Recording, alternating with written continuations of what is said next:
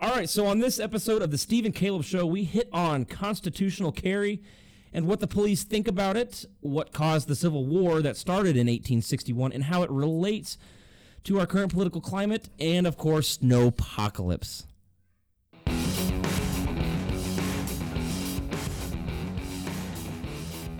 All right, Steve, so let's see here. You're tired. I'm tired. We have babies. Everywhere. Snow everywhere. Well, actually, no, it's melting now. Yep.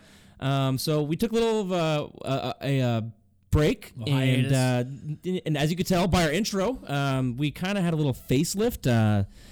We kind of used this time to try to improve, improve our ideas, and like I said, we are fathers, we are workers, we are tired. Yes, but no, we're glad to be back, and hopefully a little more consistency now that things are more normal.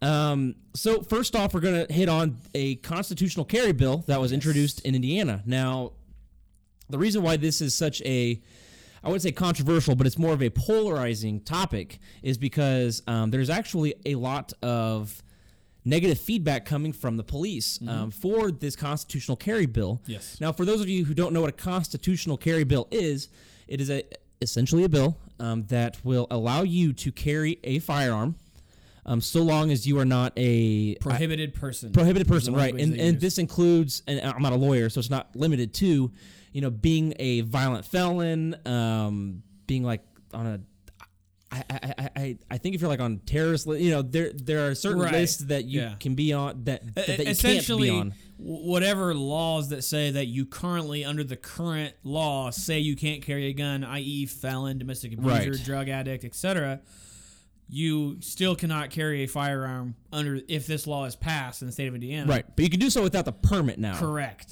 Now, in my case, I'm a good example of why this bill needs to be passed. Okay, so for those of you who do not know, I moved to a new house, literally in the same town, but 2 or 3 blocks away, and my permit, my handgun carry permit, is no longer valid. Okay, now I am not a bad guy. I am a outstanding citizen. I have served my country. There are a multitude of reasons why I should be able to carry. Yes. If anybody should. Now I cannot because I moved. So no problem. I'll just apply for a new permit. I still haven't gotten my new permit. How long has it been?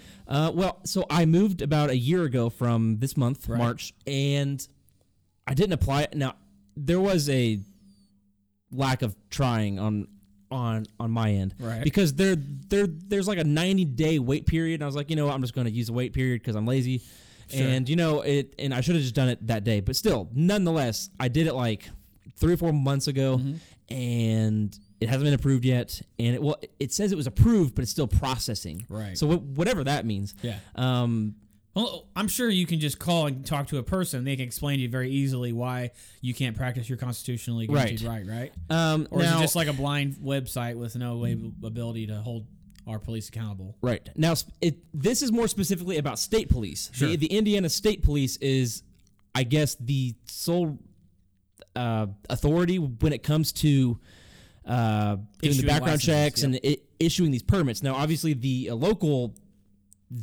law enforcement agencies do play a part in signing off on that, but it's mostly the state police, which is who has the initial issue with this constitutional carry bill. Yeah. I guess we should also clarify. I don't know if you said it initially, but this bill is only for the state of Indiana. This is not a federal bill. This is not a federal bill. So if you're not from Indiana, I definitely encourage you to listen to us, because your state probably has something proposed similar. I mean, they're always proposed every year. Yep. So the reason why the Indiana State Police has such an issue is because, and now obviously the money. I mean, let's not play stupid. They will lose out on money. Yep. But the reason that they come up with is it will allow more criminals to carry guns. Now, just like you said, this doesn't change the qualifications of a person carrying a gun. Right. Now, I will argue, this show is kind of conservative, more so libertarian.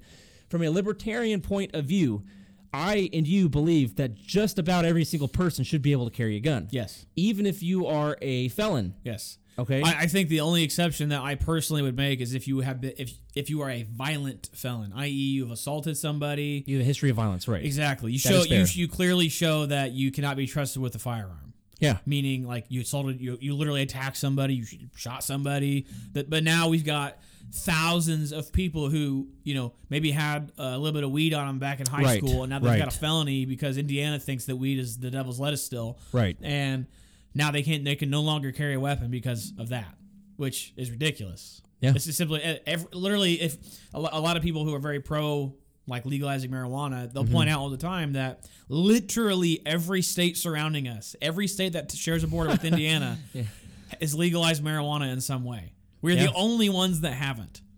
Now, like I've said before, even if it were legal in the state of Indiana, I still would not partake. It's a personal choice. I understand people think it's weird. I don't care. It's just my choice. Yeah. So, like, you and me are not. I don't judge people who do smoke weed. Right. Ever. I don't either. I think it should be regulated just like alcohol. Right. But just for clarification, you and I aren't. We aren't potheads. Just for the record. Yeah. For anybody listening, we do believe in the personal choice, the personal freedom to just go down to your basement. Yeah. And just do what you want. I mean, how many hurting anybody. How many people, like, we just had Super Bowl come by, right? Yeah. How many people went to someone's house and tossed a few beers back, got a little buzz, hung out, had a great drove time, home. And drove home. Like, and then no one blinks an eye at that, but then someone lights up a joint and gets equally as inebriated. Right. It's a big deal. Now, I know this isn't a marijuana discussion, but it's always funny that the people who are anti-marijuana, I mean, and it's cool if you are, as long as you have a good argument, but the people who are, they're like, well, I just don't want my kids getting a hold of it. Right. And it's like, okay, first off, no drug dealer, because right now there are drug dealers. I mean, even if it does become legalized, there's still going to be dealers because the regulated version is going to be so taxed that there's still going to be dealers. Right. But that's neither here nor there. Yeah, different discussion. But the point is these people are like, well, I don't want my kids getting a hold of it. It's like no dispensary, no pothead, nobody's giving your kids weed. Nobody's just going to hand your child a $20 smidge of weed. Okay. Yeah. People like at Halloween, they're like, make sure there's no drugs in the candy. Right. I'm like, no one's giving away free drugs. Now there is an argument to be had that addictive drugs, it might make sense to give out free addictive drugs because it'll get you hooked. Yeah. There is an argument. I'm not saying weird marketing plan, but go for it. But weed by its chemical nature is not a non-addictive. Now, obviously, you can get addicted to anything. I get addicted to video games. Right. But anyways, back to guns. We like guns. So they are worried more criminals. They are worried it's going to cause more violent crime with guns. Right. And I think you and I both know that Indiana, as a whole, is generally pretty peaceful. Yeah. Even with the crime that does happen, and there is crime. Okay, I'm not trying to say we're just like the haven of peace and and law abiding. Yeah.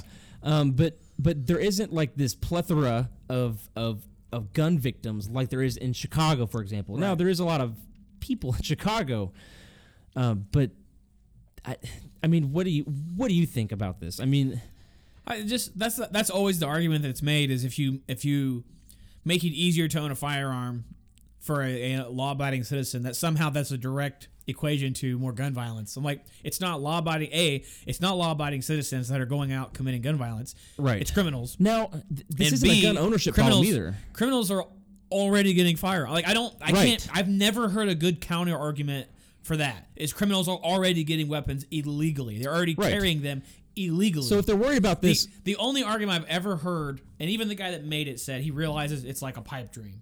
Right. He wasn't making it to like say that I'm wrong. He was just saying like, technically this would be true. Is yes, if you removed all the firearms from the United States, which is impossible. Right. Like you're saying if I snap my fingers and all guns disappear, then yes, gun violence would disappear. Right. Because there would be violence no such thing. Would not disappear, but gun violence would disappear. But people are missing the whole point. It's not gun violence that's the problem. It's the violence. Right. The gun doesn't cause the violence. The violence is caused by a person. And it's obviously like and statistically, it's a trope that, good people, only good guy with a gun can stop a bad guy with a gun. Like, it's kind of a trope. People roll their eyes when you say it now. Right. It doesn't mean it's not true, but that's what it is people are going to cause violence one way or another. In Britain, there's actually a statue in Great Britain where guns are basically impossible to own. There's some KZUK, shotguns, and Knives, stuff like knives are now impossible to own. They have a statue made out of knives. Stop. To show like Awareness their solidarity and their right. awareness of knife violence. Right. It's like you remove right. the guns from the criminals, they're still using the knives. So I actually pulled up the some of the text of the law on the Indiana General Assembly website. First of all, I am amazed and very happy that our elected officials in the Indiana General Assembly are finally able to assemble generally and start talking about laws again instead of just like letting the governor decide what right. to do. So that's kind of nice. It's a nice change of pace since we've been here last. But just kind of glancing through, they have like a digest of the law.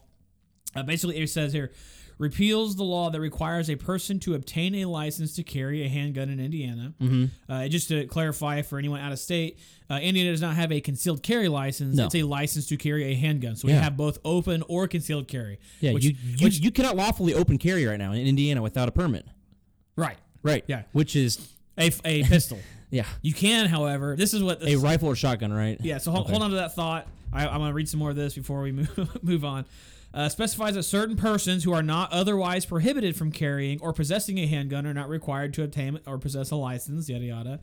Prohibits certain individuals from knowingly or intentionally carrying a handgun. Creates the crime of, quote, unlawfully carrying of a handgun. So this is where they but this is the solution to people who are prohibited persons are already not allowed to carry. They're actually creating another law that makes that a crime to carry one to unlawfully carry one. So now unlawfully carrying a handgun means if you don't have a permit or you are a prohibited person and you carry a handgun. So like in your case, being that your permit is of the wrong address, technically if you carried a handgun, you would be unlawfully carrying a handgun. Right.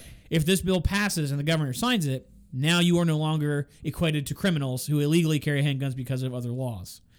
So it goes on to say some other things. It has some stuff about reciprocity in here as well. I won't get into all that. Right. That you can still, that's one of the other things is you can still apply for a license if you want to be able to carry in other states. Right, because certain states will only allow you to carry in their states if you have the a Indiana license from vetted your permit. state. Exactly. Right. So like in my case, I have a lifetime permit. I'm still going to maintain that because if I travel out of state, I still am able to carry. Right. Now, that's not something that people forget kept that an option. Is the ownership requirements are not changed because in order for me to go to Cabela's and buy a gun, they still have to do the federal background check. Right. See, that's the other thing too. Is I think people who are against this bill, besides the police, I think the police, which I think I'm sure you're getting to later, they have different motives for wanting to maintain the law as they are. But I think your average Hoosier sees this bill who's maybe anti-gun or not real sure, sees this, and they're like, oh, they're just going to give guns to everybody? Right. That's not how this works. The only thing that changes is I no longer have to pay a fee to practice a constitutionally guaranteed right. And in my case, I don't care about the fee. I care about the waiting period. Right. Because right now, me and my wife could go to dinner. Mm-hmm. Somebody could show up, and I'm not even trying to like fear people into thinking there's like active shooters everywhere. Right. What if there's just a disgruntled person and you know, they just cause violence in a restaurant? You know, that happens. Yeah. Or someone trying to mug you. Right. And now I am unable to defend myself. And I'm not trying to sound like some silly like redneck, you know, I can't defend myself. No, I literally can't defend myself because I don't have the means to defend myself because there are laws in place that keep me from having the means. But Caleb, isn't it illegal to mug people? Yes, and there will always be muggers. There will always be thieves. There will always be robbers and shooters and stabbers. Yeah. And, you know, and people who generally people who listen to our show already know this, you know, and there's no reason for me to be preaching this directly to your ears, but man, it's frustrating. And I guess what's the most frustrating about this is it is the police who are giving the backlash. You know, obviously there are Democrats who didn't vote, who voted no, but they're being really quiet about it. They vote no, and like for example, the local news isn't shaming Indiana for passing this, right?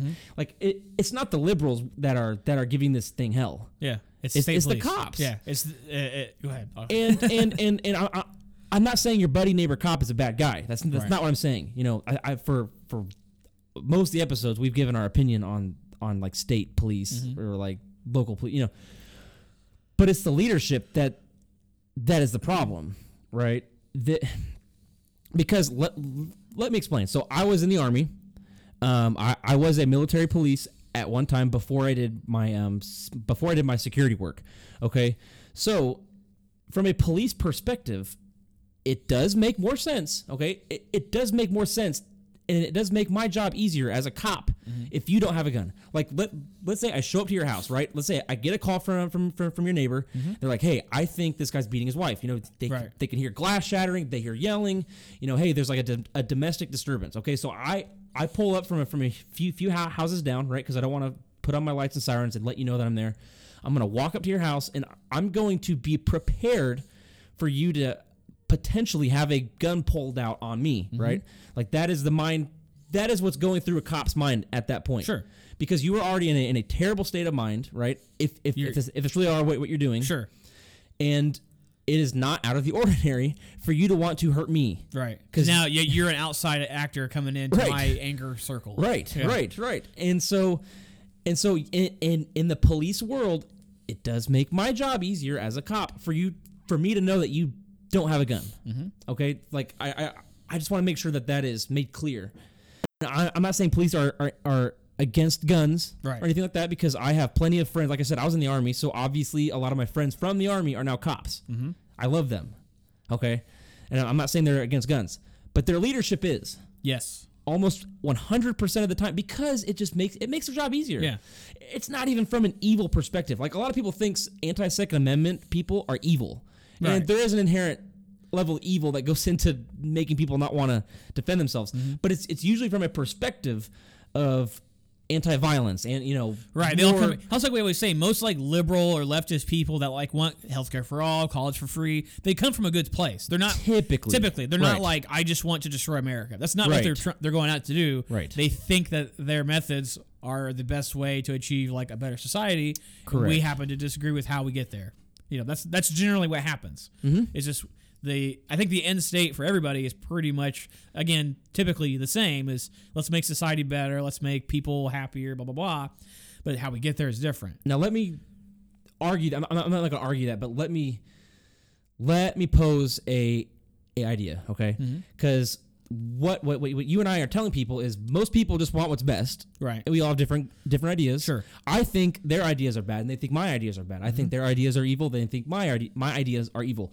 Now, what we battle is the extreme sides, right? Like, for example, the extreme right, we can all agree the extreme right has racist tendencies. They have, what other, I mean, can help me out. What are examples of extreme right? I think the besides racism, that's obviously the obvious. You know, like the super Trump loving, you know, like the neck beard hillbillies. That's like the stereotype of like the far right type person. Right, a lot of racism. Like, you could really, say really racism seems to be like the extreme right is very anarchist. Maybe like they just want to see society crumble so that way they can just live however they want. Which is, I mean, if that's your position, that's fine. But then there's the extreme left, okay? And the extreme left, to paint a picture, like to give you an illustration, is a drag queen with a sex-changed 8-year-old on their lap reading a book about how there needs to be no rich people. You know, so there are capitalism is evil. So there are two extreme sides. Yeah, and we can all agree there are two extreme sides. But the idea I would like to propose is that the extreme right is demonized by everyone, right? Like you and I do not like racism. When I saw the dude waving the Confederate flag in the DC in the Capitol DC crap on January 6th, as an American, I kind of took offense to that. I mean, I didn't get like cancel culture offended. I just got like personally like, man, I don't like that. Because I don't like racism. I don't like slavery. You know, all these things I actively don't want. Okay, but the difference is we actively don't like racism. Yeah, like we actively don't like these very extreme right people. But the left, like let's say the more moderate left, they don't demonize their extremists, right? So like the more moderate, I wouldn't say moderate, the more level-headed side of the right demonizes their extremists, but the level-headed left do not demonize their extremists. Yeah. And so that's kind of where the That's where my argument and my position is being held. Yeah, I agree. I can see that for sure. I think Republicans are a lot more willing to eat their own. Or Republicans, conservatives.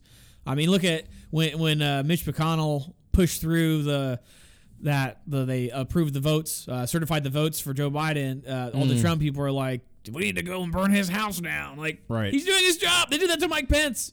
Like, he was the vice president. Constitutionally, they did their job. I mean, morally or ethically, whether you disagree with him, right? Constitutionally, he did his job. Exactly. That's my point. Is like they did what when they raised their right hand, just like you and I did.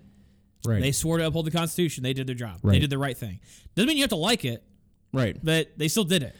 And, there just wasn't enough conservatives evidence. Were divided heavily between whether or not that was the right thing to do or whether that was a good thing.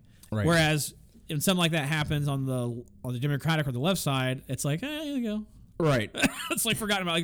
Like when President Biden, I have to be very respectful of the commander creepy chief. Uncle Joe Biden. I have to be respectful. Yeah. Okay.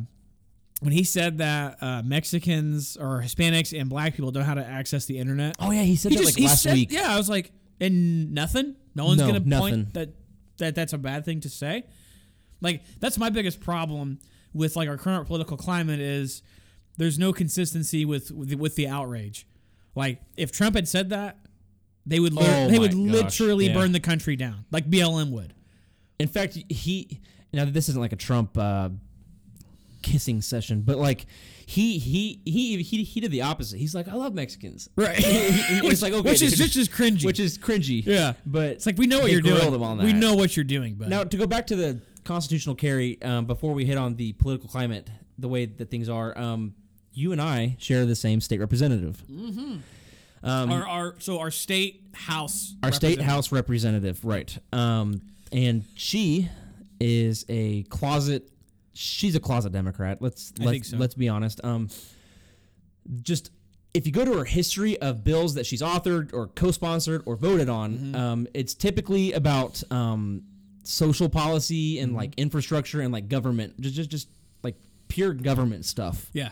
Like just pure government program stuff, and which is more of a Democrat position. So she was given the opportunity to change my perception on her and yours and everybody else's, and she didn't vote no on the constitutional carry because they voted on it last week. She excused herself. She excused herself from voting. Now you said you called her office. No, I emailed her. Okay, so I haven't called them emailed. Yet. So I emailed as well, and did you receive a reply? I got the automatic. We appreciate your. So did I. Your whatever, however they word that. And that's in my opinion, that's worse than her telling me I don't like the bill. Yeah. If she just said that, I'd at least appreciated the honesty. Right. I would have said as much.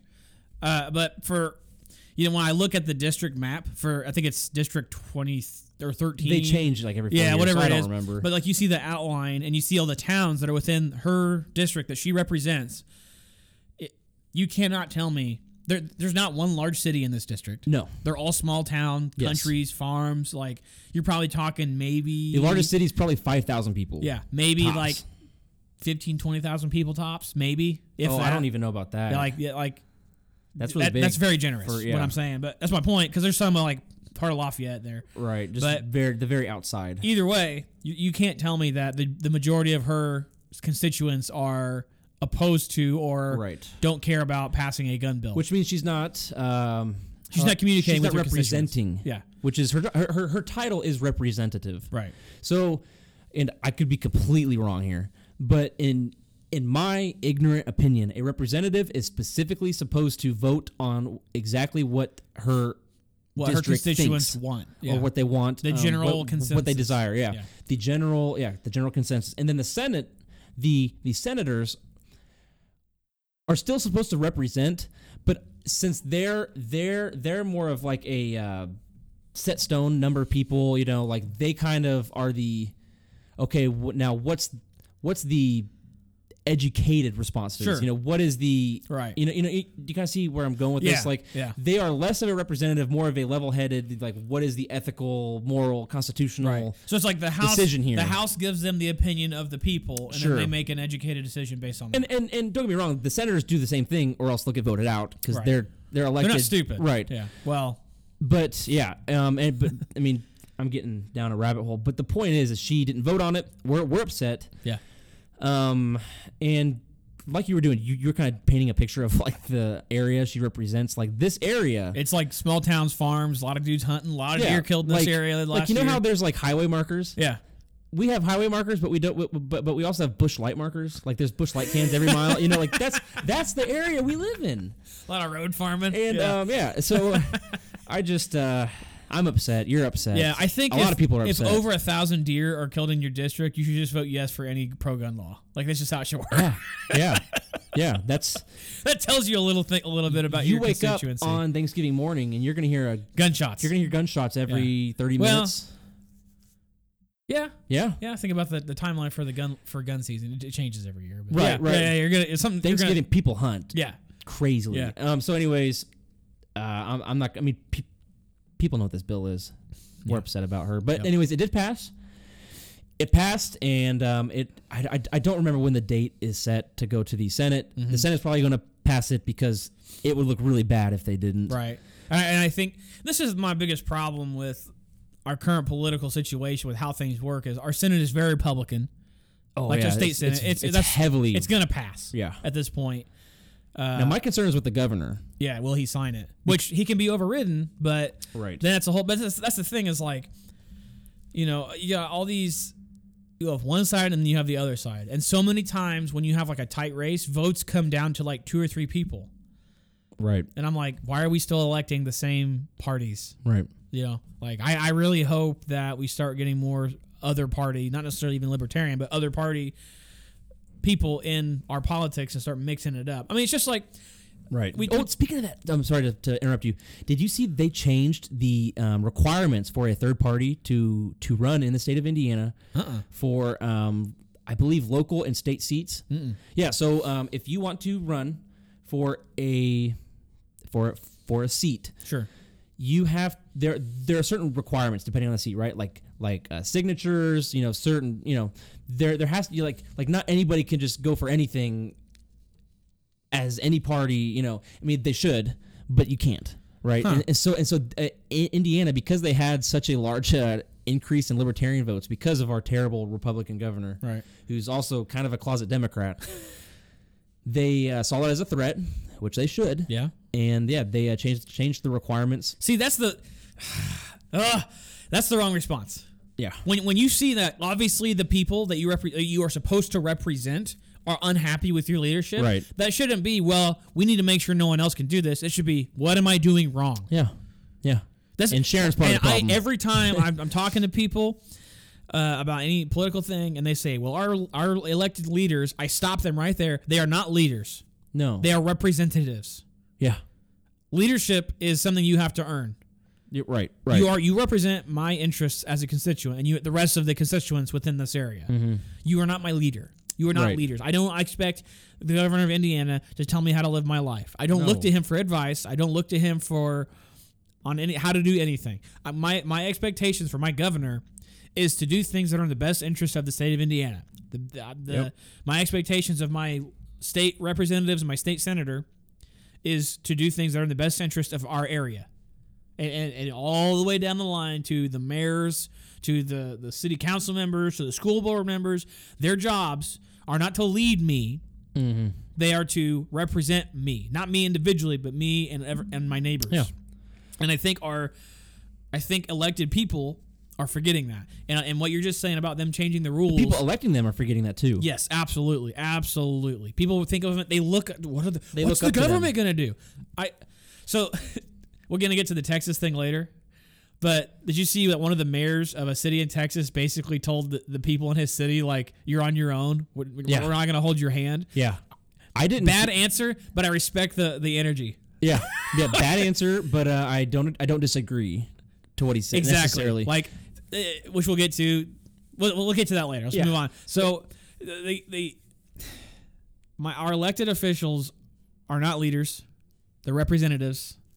And the fact that yours and I state representative is not representing her district, I have a severe problem with. Yeah. So much so when you sent me that thing where she excused herself, there was a split second where I was like, man, should I run for that seat? Oh, yeah. As a libertarian? Yeah. I'm old enough. Yeah. Then I was like, no, I look at my yard and see all the crap my kids live out there. I was like, no, it'd be a smear campaign real easy. I wouldn't stand a chance. Also, but the whole thing is that to me, that sounds like aristocracy. Right. Because, like, we're not some of the elites. We're not the well-to-do. Because this lady owns a business, and it's a successful business in a nearby city. Yeah, that's and cool. more power to her. That's great. Good for her. I hope she does well. I really do. But I also hope she... And I'm also, like, really big about, I'm not just going to immediately say you should be fired if you do something wrong. Maybe there was a reason. Maybe she had to go potty. Right, and I even said, like, yeah, maybe she had COVID. Maybe she had a family member that was sick and she couldn't be there. Like, there's a whole But the fact that she didn't email us and let us know that. Right, that's and it's been 2 weeks now. Yeah. Or maybe a week and a half. But either way, you know, so like our health officer that's local to us. You know, people thought that because you and I were pretty harsh on him, the health department here when all the lockdown stuff was going on, blah, blah, blah. And people are like, well, yeah, you know, you guys should go to the meetings and try to get him fired. I'm like, I don't want him fired. I just want him to do a better job. And that's the difference between us and like a far leftist is if it were a very conservative person, they would say he needs fired right now. He's a danger to society. Right. Like, no. I just want him to be more sensible. People thought I was ridiculous for feeling that way. Right. So anyways, we're gonna move on to what caused. You said you saw a video, and we've brought this up several times. I'm a huge history nerd. I've studied like the Civil War a lot. Been to several battlefields. I took my kids to Gettysburg a couple years ago. Very much a Civil War nerd, history nerd in general, and I watched this video and it broke it down really well. And sometimes like you hear things, but they just don't really stick until they're said in the right way. And it was what caused the Civil War. And, you know, depending on who you ask, one person might say it was slavery. One person might say it was states' rights. One person might say this or that. The answer is all of the above. It was all of those things combined that led to the Civil War. So one of the things they brought up, and I'm not going to like, break the video down, but it was on a YouTube channel called Kings and Generals that I watch all the time. A lot of history stuff on there. I really like it. But basically the breakdown of what they were saying was here's the things that led to it. And even one of the things they brought up was when Thomas Jefferson was writing the Declaration of Independence, he had a clause in there that basically was slamming England for bringing the slave trade to America, to the colonies, and basically saying like how immoral this was. And he was actually made to remove it because the colonies before the Declaration happened, and even immediately after the war, the Revolutionary War was won, were not really a unified one thing. Right. It was 13 independent countries, if you want to look at it that way. Right. And basically, and they're kind of ran by business owners, which is really kind of taboo in today's standards. Yes. Like, because business owners are evil. And landowners. And that was one of the proposed things was only people who could vote were landowners. Right. And obviously they did away with that, thank God. But, you know, because the South was so dependent on the slave trade for their economy, they weren't going to be a part of it. And they needed them to be able to pull this war off. Right. And they did, you know. And that doesn't make it right, per se. I'm not justifying what they've done at all, to be very clear. But that's what they did. Historically, I'm just saying this is what they did. Mm-hmm. So because they maintained slaves within the United States, slavery within the United States, they were able to win the war, and you move on to the 1800s. So now you're expanding out, adding states. And, you know, kind of slowly the abolitionist movement started picking up steam. And obviously in the South it wasn't strong because it was a major part of their economy. Again, not saying it was good, it just was. Right. So it finally started coming to a head, and I'm very, very much paraphrasing this, but on the act is in 1850. Part of what's called the Great Compromise of 1850 was the Fugitive Slave Act. Okay. If this doesn't happen, if this didn't pass as part of the compromise, the Civil War doesn't happen, in my opinion. Okay. I'll read a little short bit about it, but it's, the act required that slaves be returned to their owners even if they were in a free state. The act also made the federal government responsible for finding, returning, and trying escaped slaves. So essentially, part of the problem with that was if you're in a non-pro-slavery state or free state up north, and Now your tax dollars are funding slavery. The modern day comparison is abortion. It's too easy to make that. Okay. As I'm watching this video, I'm thinking this is the abortion debate. Okay. But then they started adding more things. I'm like, this is like the left versus the right debate. Mm-hmm. Like, I'm not going to get into that because it's really hard to explain what I mean by that. And I don't want people to take that as though I'm saying, like, Republicans are pro-slavery. Like, right. That's the argument that would be made against what I'm saying. You're saying if you don't understand what I'm saying. So I'm not going to go there. You're saying he's Hitler. Right. No, that's not doing that. That's not the So comparison. the Fugitive Slave Act happens. Now your tax dollars are funding slavery. Okay. Essentially, they're funding slaves being returned to their owners down in the South. Wow. And then you have like this battle battle between slave states and free states. What year did that? 1850. 1850. Yeah. Okay. So 11 years before the war really started. Right. And in that 11-year time period, now you got like different states being added, and then the big question becomes: is this a free state or a slave state? Right. So the comparison again is this a Democratic state? Is this a Republican state? Because who gets to control how this works out? That's why Kansas, you have bloody Kansas, which is a big thing. Okay. That's why it was such a pivotal moment, because they weren't really sure. They were actually at one point 2 state legislatures in Kansas. One was a pro-slavery, one was an abolitionist legislature. So kind of like a battleground state type. Yes, that's literally where the phrase comes from. Yeah. And that was why it was so violent. John Brown kind of started doing his thing over there before he went to Harper's Ferry in Virginia, and Robert E. Lee actually was the one who captured it and had it executed when he was still part of the Federal Army, the Union Army. Okay. But that's happening.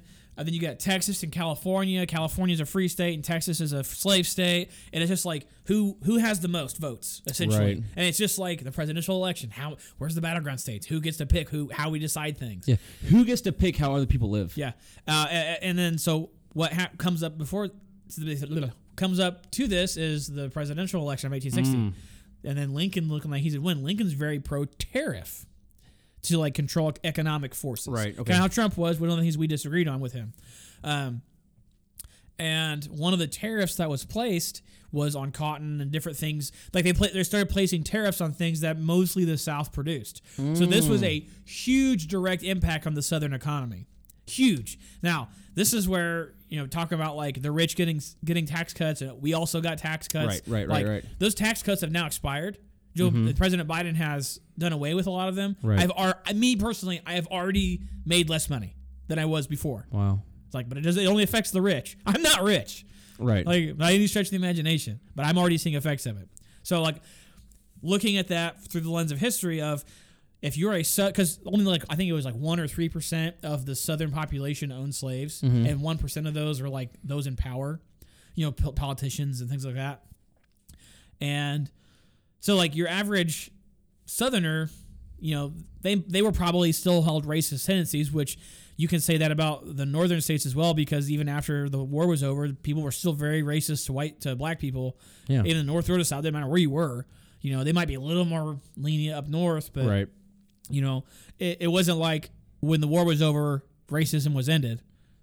It still went on. Obviously. It was just slavery was obviously, ended. Yeah. Right. But your average Southerner was just like a poor farmer who had a little piece of land just trying to scrape by and raise his family, which we can kind of relate to, minus the slavery, the racist yeah. part. But that was kind of everybody.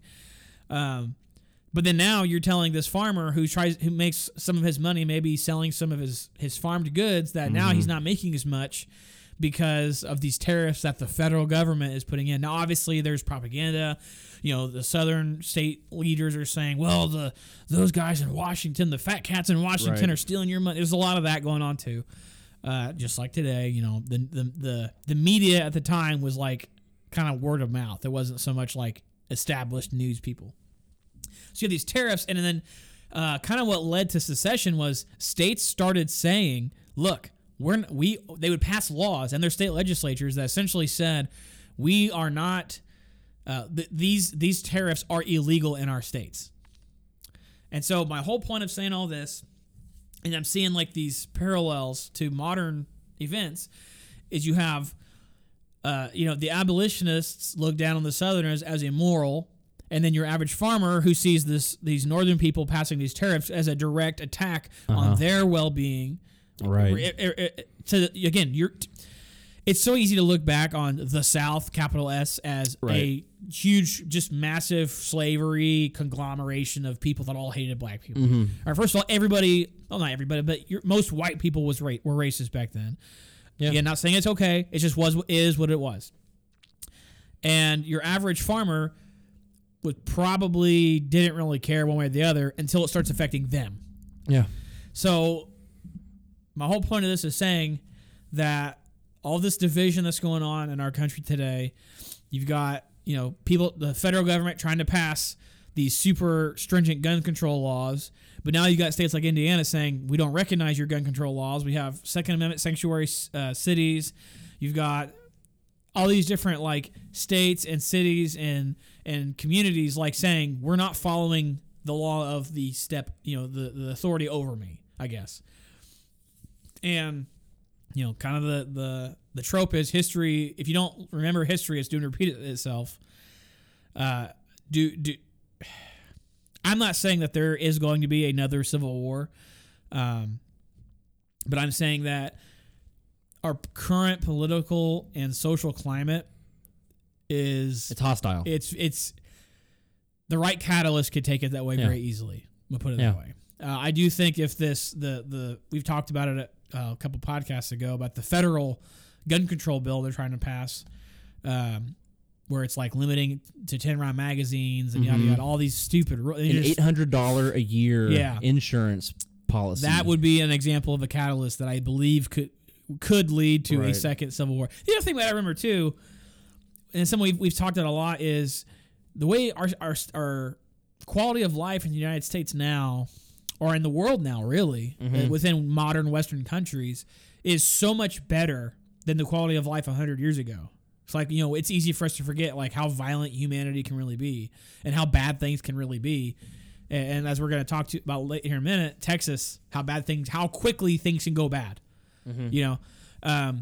But you look at other countries throughout history, and as old as the United States is, which is not that old, in the grand scheme of countries, we're kind of due for like either a revolution or another civil war or like some kind of weird, or you look at like France, how many kings have they had? How many revolutions have they had? Russia, they're kind of going through one right now. Great Britain. I mean, you look at all the things that have happened in history, like countries have uprisings, countries have coups, countries have dictators come to power, countries have revolutions, countries have civil wars. Just general hostility. Yeah, it's part of, and you look all through history, it's part of human life. The fact that the last major civil war that we had where people died by the thousands was in the 1860s, that long ago, we're doing pretty good.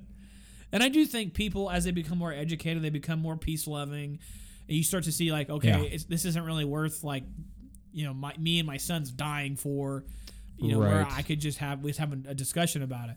But that was a thing. One of the major things, like as far as societally, that led to the Civil War was both sides stopped listening to each other. Now, this is where people could say that I'm equating conservatives to like either Democrats, because they were Democrats. Like generally the slave owners were Democrats. Right. I'm not making that argument. I'm not saying that they're the same. I'm saying the mindsets as far as my side is good, your side is evil. Those mindsets are the same. The point of argument is different.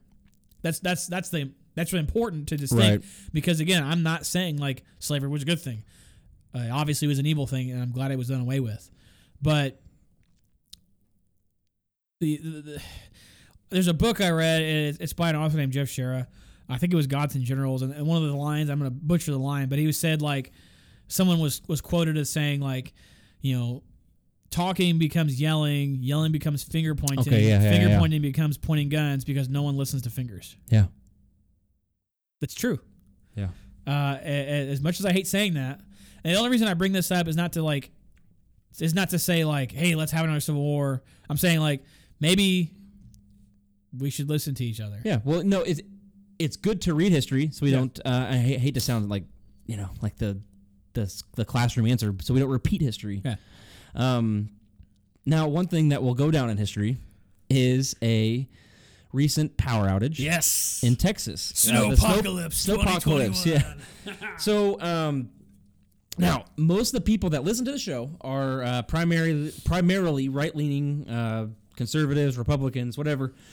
So the 2021 Texas power crisis is still an ongoing power crisis in Texas, involving mass utilities failures such as power outages, water and food shortages, and dangerous weather conditions. The crisis was the result of 2 severe weather storms. Okay, now more than 4.5 million homes and businesses in Texas were left without power. That's a problem. For several days, not because like you can get away with a day. Oh yeah, because like where you and I live, we don't live in the same town, but we live in similar towns where when you have a power outage, it can last like 12 hours. Yeah, and that's not out of the ordinary for us. Now, the cause of the power outages were initially blamed on frozen wind turbines. The Republican governor, obviously, Republicans.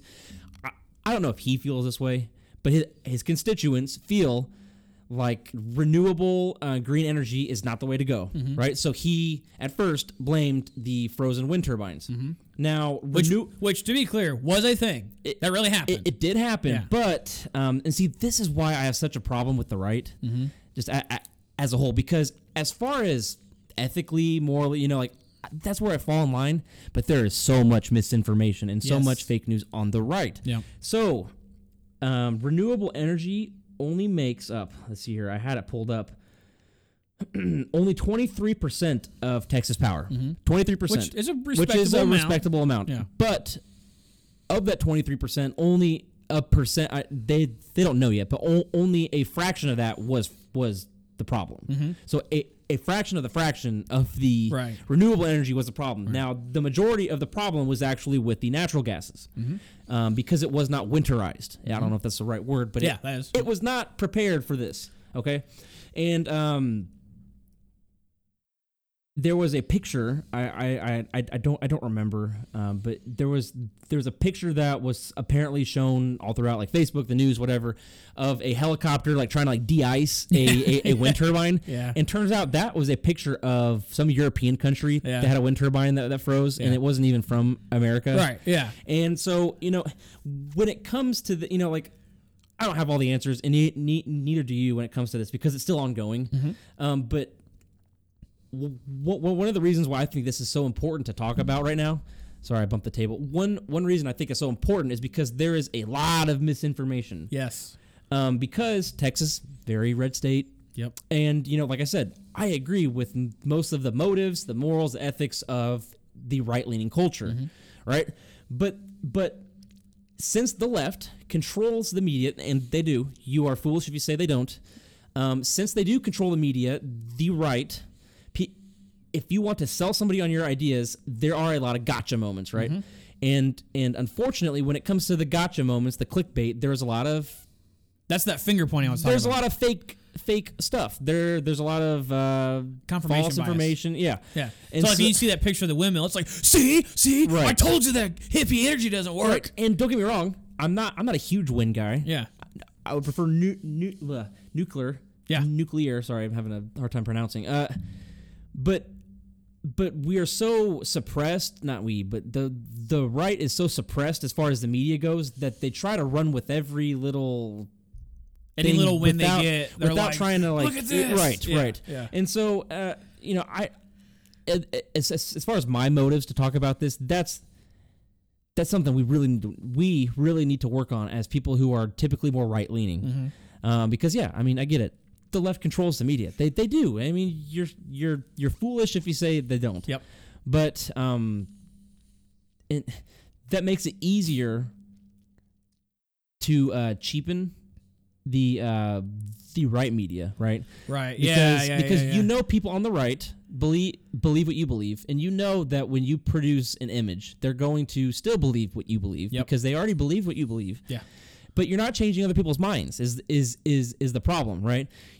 I'm not going to convince a liberal with a PhD to think more like a conservative if I'm showing him false information. Right. That's not going to happen. If Right. I'm showing him a picture of a helicopter de-icing a wind turbine from Norway Right. in 2015, that's not going to convince him to think what I think. Right. It's going to do the opposite. He's now going to think that I'm dumber Yeah. than he already all thought of your I was. arguments at that point are null and void, in his opinion. Right. Yeah. And he's not necessarily wrong for thinking that way Yeah, because absolutely. you botched it. Yep. And also, let's use this opportunity to tell people to prepare for the worst at all times. Yep. Turns out all them preppers in Texas, they're doing okay. Most of them. I saw that this Reddit feed went viral because this guy, he's like more liberal and his like brother-in-law is like more conservative. Oh, I saw that. And he was like, yeah, my brother-in-law's a prepper, and Yeah. turns out he can't use any of his prepping items when there's no electricity. Yeah. Because he like had all the wrong stuff. Now, I didn't see those. now as far as my prepping, I'm not even that big of a prepper. I have common sense. Mm-hmm. People call me a prepper, but I don't consider myself a prepper. I just consider myself common sense. Yeah. I have stacks of bottled water. Yep. I have tons of rice because rice is small and dry, and it expands when you use water to boil it. And you can combine meat of deer or whatever you find, you can put it in the rice. You know? Absolutely. Rice is just a really good source of food to keep because it's like I said, dry, Lasts forever. Yep. and it expands. So like one pound of rice, like one smaller bag of rice can expand. You'll appreciate create this. food. Every once in a while, I'll buy another bag, like the big, like 20-pound bag of rice. And I'll bring it in the house. My wife goes, "Okay, Caleb." Yeah. Because I guess my wife and your wife are always talking about like us buying up stuff like that. Yeah. And rice is typically cheap.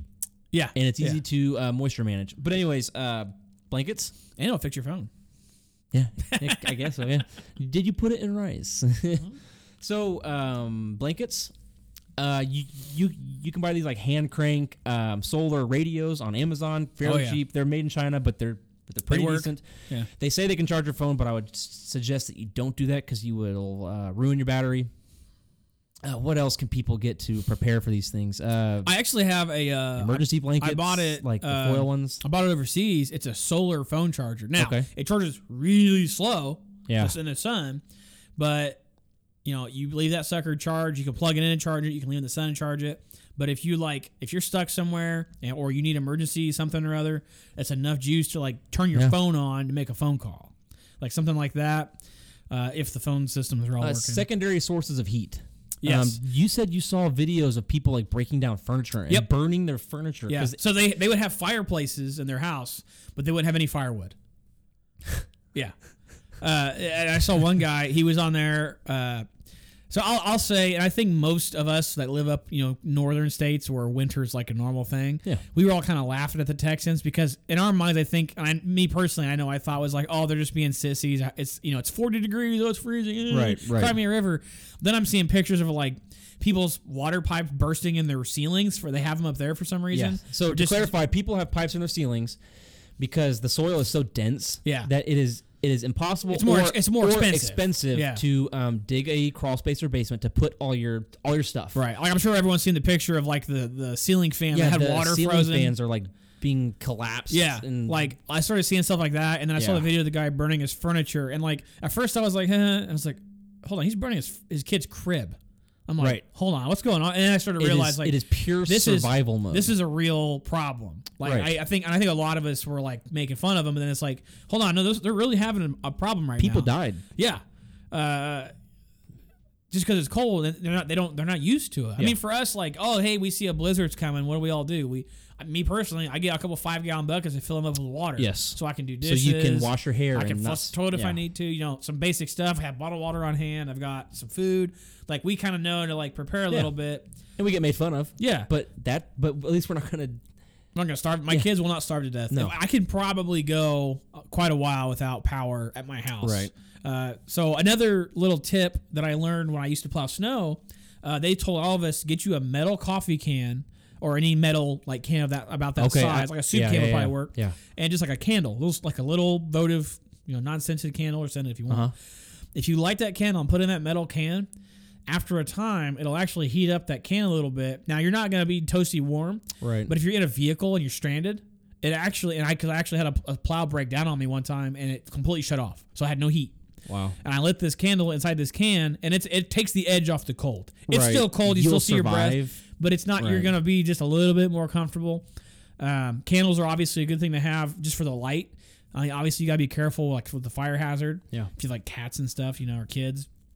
But that was a nice little trick that I learned as far as like being prepared. I think people they see preppers and they think of like the TV shows about preppers and they're like, oh, those guys have bunkers and they're just planning for the apocalypse. It's not exactly what prepping is. Prepping is literally being prepared. That's where the phrase where prepping comes from. It's like it's a root word. Just being prepared for things that could happen. That's why we carry guns. We're prepared for things that could happen. That's why we both keep like extra food on hand, so we're prepared for things that can happen. Because things can happen. And again, like Texas, the reason I wanted to talk about Texas and the snow and all that is they were not prepared, and it just goes to show you how fast things can go bad real quick. Yeah, it's not people. I think we have like this false sense of security, like everything's going to work because of the government. Because we trust people trust the government too much, and this is why I guarantee I'll put money on it right here, right now. I guarantee you when it starts warming up here and spring starts coming around, you will not be able to buy seeds. Because people are going to, well, maybe down there, maybe up here be a little more chill. Good prediction. But I think down in Texas, people are going to start doing their own gardens a lot. So I am going to, here's a fun fact. So you would think that, oh, wow, this crazy thing happened. Like we've never experienced this. So now we're going to prepare better next time. This happened in 2011. With Texas? Yes. Really? It's known as the 2011 Groundhog Day blizzard. Look it up. Huh. Texas had faced similar power outages due to frozen power equipment. Same story. Now, they reported that it's whatever the power commission is down there. Right. Said that some generators were winterized, since then. But there was no strict regulation on, hey guys, we need to prepare better. Because when it comes to utilities, you don't have a choice who you have because it is regulated, right? Mm-hmm. It is regulated to be quote unquote affordable. They can't upcharge you. I mean they will, but it is inherently made to where all normal people should be able to afford have it installed. Yep. So anyways, you would think there would be regulation to prevent this from happening again, but as we see, it happened in 2011, and turns out that the ideas they came up with were all on a voluntary basis. So like saying it seems like local power plants would if you want to do this is probably a good idea. Right. So you would think they'd learn. You would think they'd have preparation. Yeah. But see, this is an example of a legitimate function of government. You and I are not just pure anarchists. No. Like a lot of libertarians, that's like one of the things. Can be, yeah. Are just like pure. Like I think Spike Cohen is borderline anarchist. He's borderline, yeah. I like what he says, but come on, dude. Your name's Spike. Come on. You're an adult. You're in your 30s or 40s, like however old you are. Come on. No one's going to call you Spike. Vice President Spike. Okay. Anyway, but this is an example because, part of it is, too, like building codes. If you have people living in a domicile, they're required to have power. Right. Like to be up to code. Right. So, therefore, power has to be provided or available. And, therefore, it needs to be regulated in a certain manner. Now, not over-regulation. It shouldn't be like state-ran per se. Mm-hmm. But I'm sure that'll be an argument that comes up is we should have state-ran utilities because the government runs things very well. Like, obviously, companies don't run things well all the time either. But I think private companies generally do a better job than the federal government does. Mm-hmm. But I think the ERCOT, the regulation, regulatory body in Energy Texas, Regulatory Commission. Yeah. Commission of Texas. Commission, of Texas. It's more. Five unaffiliated members of ERCOT resigned due to these power failures. So was that this one or the last one? This one. So the last one, it caused them to, obviously there's all these reports, right? Mm-hmm. And a 357-page report was released by them in response. So they had all this work, they had all these reports and examples and preventions, mm-hmm. and nothing happened. So they resigned. Yeah, they should. Good for them. Yeah. They're now good government employees. So yeah, there's, like I said, it's still kind of ongoing. So there's not much resolve, or there isn't much resolution right now. Yeah. People are still suffering. There's like billions of dollars of damage. the civilians are being footed with the bill. Yeah. So citizens of so Texas. basically what happened when Have you seen like the insane power bills people are having? Yeah. So the reason for that is because there was when power shuts down and then people need more power and then power comes back on and comes back on, there are power surges and that creates expensive energy. Like I'm trying to explain this in a very dumb way because I've watched videos and listened to people talk, and I can't replicate that because I'm not an energy snob. Like I don't know, but essentially when the power goes off and comes back on and then goes off, it creates surges. Yep. Surges are expensive. Yep. So that's why, like, when your house. Something I had read. I think it was on the Wall Street Journal. They were talking about it. They were saying that ERCOT, which is that government regulation body, was essentially like saying, okay, this town gets power for this time period. This town gets power because they couldn't provide it to everybody. Right. So it's a good example of why maybe you should have the government running everything. Yeah. Now, you want to know something here? Like here's healthcare. another funny fact. In Texas, in November of 2020, they reduced the energy grid oversight. So Texas being a little more conservative, being more fiscally conservative, they wanted to, cut costs, which is what we are all about. But it's just funny they cut the oversight of the grid just months before this happened. So, anyways, I say that's a pretty good place to end on. Yeah. Sorry for the wait, everybody. Like I said, we're both workers, dads of babies. Not just children, but like literal monsters. Yes, because babies are people think babies are like, oh, how cute. Yeah, and it's the teenagers that are the monsters. Yeah. And I don't have a teenager yet. I'm sure they're monsters. Yeah. But when you have a baby, I'll tell you this: it's constant attention. I have a 10-year-old, and he can be awful. He's starting to smell. He's getting into that that stage. Fun. But you can put him in front of a TV for a little bit, Oh, dude, you tell him to go play Minecraft, you won't hear from the rest of the day. It's awesome. But my toddler, my 2-year-old, constant attention. It's like the Russian army going through Germany, just destroys everything. Yeah, so, anyways, hopefully you guys enjoy our new facelift, our revamp, our higher quality show. This is the start of our second season. Yep. Not that seasons really matter with podcasts, but it's just kind of the start of something a little bit better. Helps us organize a little bit. Yeah. We'll see you guys hopefully next week. Hopefully.